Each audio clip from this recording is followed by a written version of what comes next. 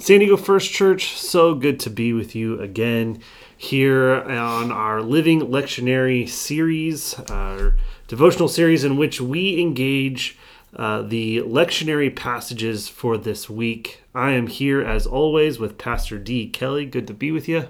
Thanks, Matt. Good to be here. Today we are having our Connecting Points podcast in which we look at the text that was from our sermon on Sunday and connect it to one of the lectionary passages for the week. This week, we are looking at Luke chapter 24, starting in verse 13, going through verse 35. And as always, I will read the passage for us from the NRSV.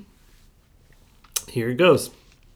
Now, on that same day, two of them were going to a village called Emmaus, about 7 miles from Jerusalem, and talking with each other about all these things that had happened. While they were talking and discussing, Jesus himself came near and went with them, but their eyes were kept from recognizing him. And he said to them, "What are you discussing with each other while you're walking along?" And they stood still, looking sad. Then one of them, whose name was Clopas, answered him, "Are you the only stranger in Jerusalem who does not know the things that have taken place there in these days?" He asked them, "What things?" And they replied, "The things about Jesus of Nazareth, who was a prophet, mighty in deed and word before God and all the people, and how our chief priests and leaders handed him over to be condemned to death and crucified him. But we had hoped that he was the one to redeem Israel. Yes, and besides all this, it is now the third day since these things took place. Moreover, some women of our group astounded us. They were at the tomb early this morning, and when they did not find his body there, they came back and told us that they had indeed seen a vision of angels who had said that he was alive. Some of those who were with us went to the tomb and found it just as the woman had said, but they did not see him." Then he said to them, "Oh, how foolish you are, and how slow of heart to believe all the prophets have declared. Was it not necessary that the Messiah should suffer these things and then enter into his glory?" Then, beginning with Moses and all the prophets, he interpreted to them the things about himself in all the scriptures. And as they came near the village to which they were going, he walked ahead as if he were going on. But they urged him strongly, saying, "Stay with us, because it's almost evening and the day is nearly over." So he went in to stay with them. And when he was at the table with them, he took bread, blessed it, broke it, and gave it to them. And their eyes were opened and they recognized him. And he vanished from their sight. They said to each other, "Were not our hearts burning within us when he was talking to us on the road, while he was opening up the scriptures to us?" That same hour they got up and returned to Jerusalem. And they found the 11 and their companions gathered together. And they were saying, "The Lord has risen indeed, and he has appeared to Simon." And they told them about what had happened on the road, and how he had been known to them in the breaking of the bread. The word of the Lord. Thanks be to God. Thanks be to God. Now, this is quite a lengthy passage, but this is known as the Road to Emmaus passage that takes place after Jesus' resurrection.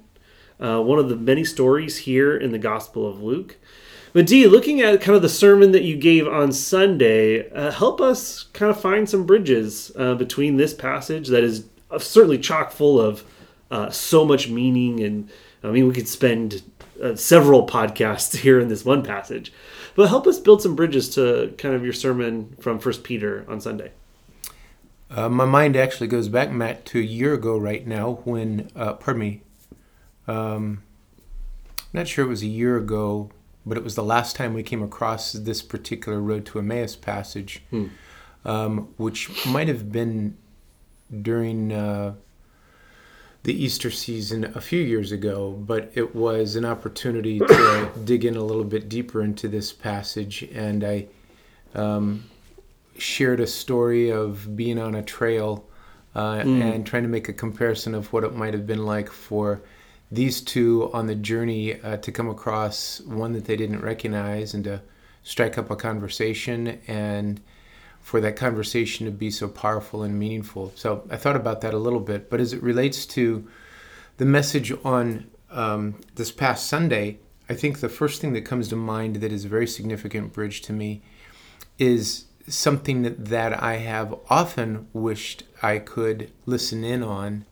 and that is for Jesus to explain all of the ways in which Scripture relates to him, Moses and the prophets. Yeah. I'm not sure why nobody interviewed these two and got all these details. Yeah, seriously. And put it into our sacred scriptures, because this would be one I'd want to hear and know. This story is a footnote, and the footnote here is from the stories that Jesus told Clopas and the other guy on the way. Yeah, 100% agree with that. But one of the things that is powerful is that Jesus here identifies that this storyline has some real longevity to it. And I know that certainly faithful, devout Jews would be very familiar with telling their own story over and over again and becoming familiar with the ways in which the idea of the Messiah, the Christ, would weave throughout their scriptures. But for Jesus to articulate, did you not know that this one had to come and suffer before glory or glorification could take place? Yeah. The passage that we looked at in 1 Peter speaks about the Lamb being chosen before creation ever took place, that this has been part of God's plan all along. And I just love that Jesus emphasizes that in this interaction with these two, that this is a storyline that is bigger than this weekend's activities, which is what they're all uptight about, don't you know what's happened this weekend? Are you the only one in Jerusalem who doesn't know? And so I find it as a great reminder that once again, Jesus brings back the idea, the notion, the importance of we're attached to something that's far bigger than this moment. Yeah. And yet very attentive to this moment as well. Recognizes their needs, recognizes how he might speak into who they are right now in this moment. So it's one of the things that I love about our faith journey is that there's this constant push and pull, but in a complementary fashion, as if one only happens because of the other, that they're interconnected in some way. The small story of what my day is like today and my relationship with you right now in this moment, as well as a story that's as big as our lives and so much bigger than that. Yeah. And so Jesus reminds them, this is the story that wraps its arms around your story and finally brings them back to the ways in which the elements that they were eating reminded them of, and then he disappears. Yeah. So. Yeah, and I was able to talk with my daughter about this passage, actually, because this is the passage that Jordan and our children's director was having them talk about in children's church. And because I asked her, I was like, what did you learn in children's church today? And she was like, yeah, the story about two guys walking down a road and Jesus shows up and then he disappears. and which startled me, and I was like, oh yeah, the whole disappearing part, that's really fascinating. And just to hear Rosie's perspective on it, of like, yeah, like that was so interesting to me. And then she's like, why did Jesus have to disappear? I was like, yeah, Ro, why does Jesus have to disappear? Yeah. I don't. And one of those great dad moments when you have no great answer. Yeah, even as somebody who has studied these texts, and it still is like, yeah, great question, Rosie. And that's always something that like I've thought about in this passage as well. And it reminds me of kind of what something you were saying in service of the breadth of the pool that we're playing in. right? You made this comparison between swimming in God's grace and love, and it's something to play in. And immediately when we start thinking like, it's only this small, right? These are the boundaries. The boundaries are bigger than we would have imagined.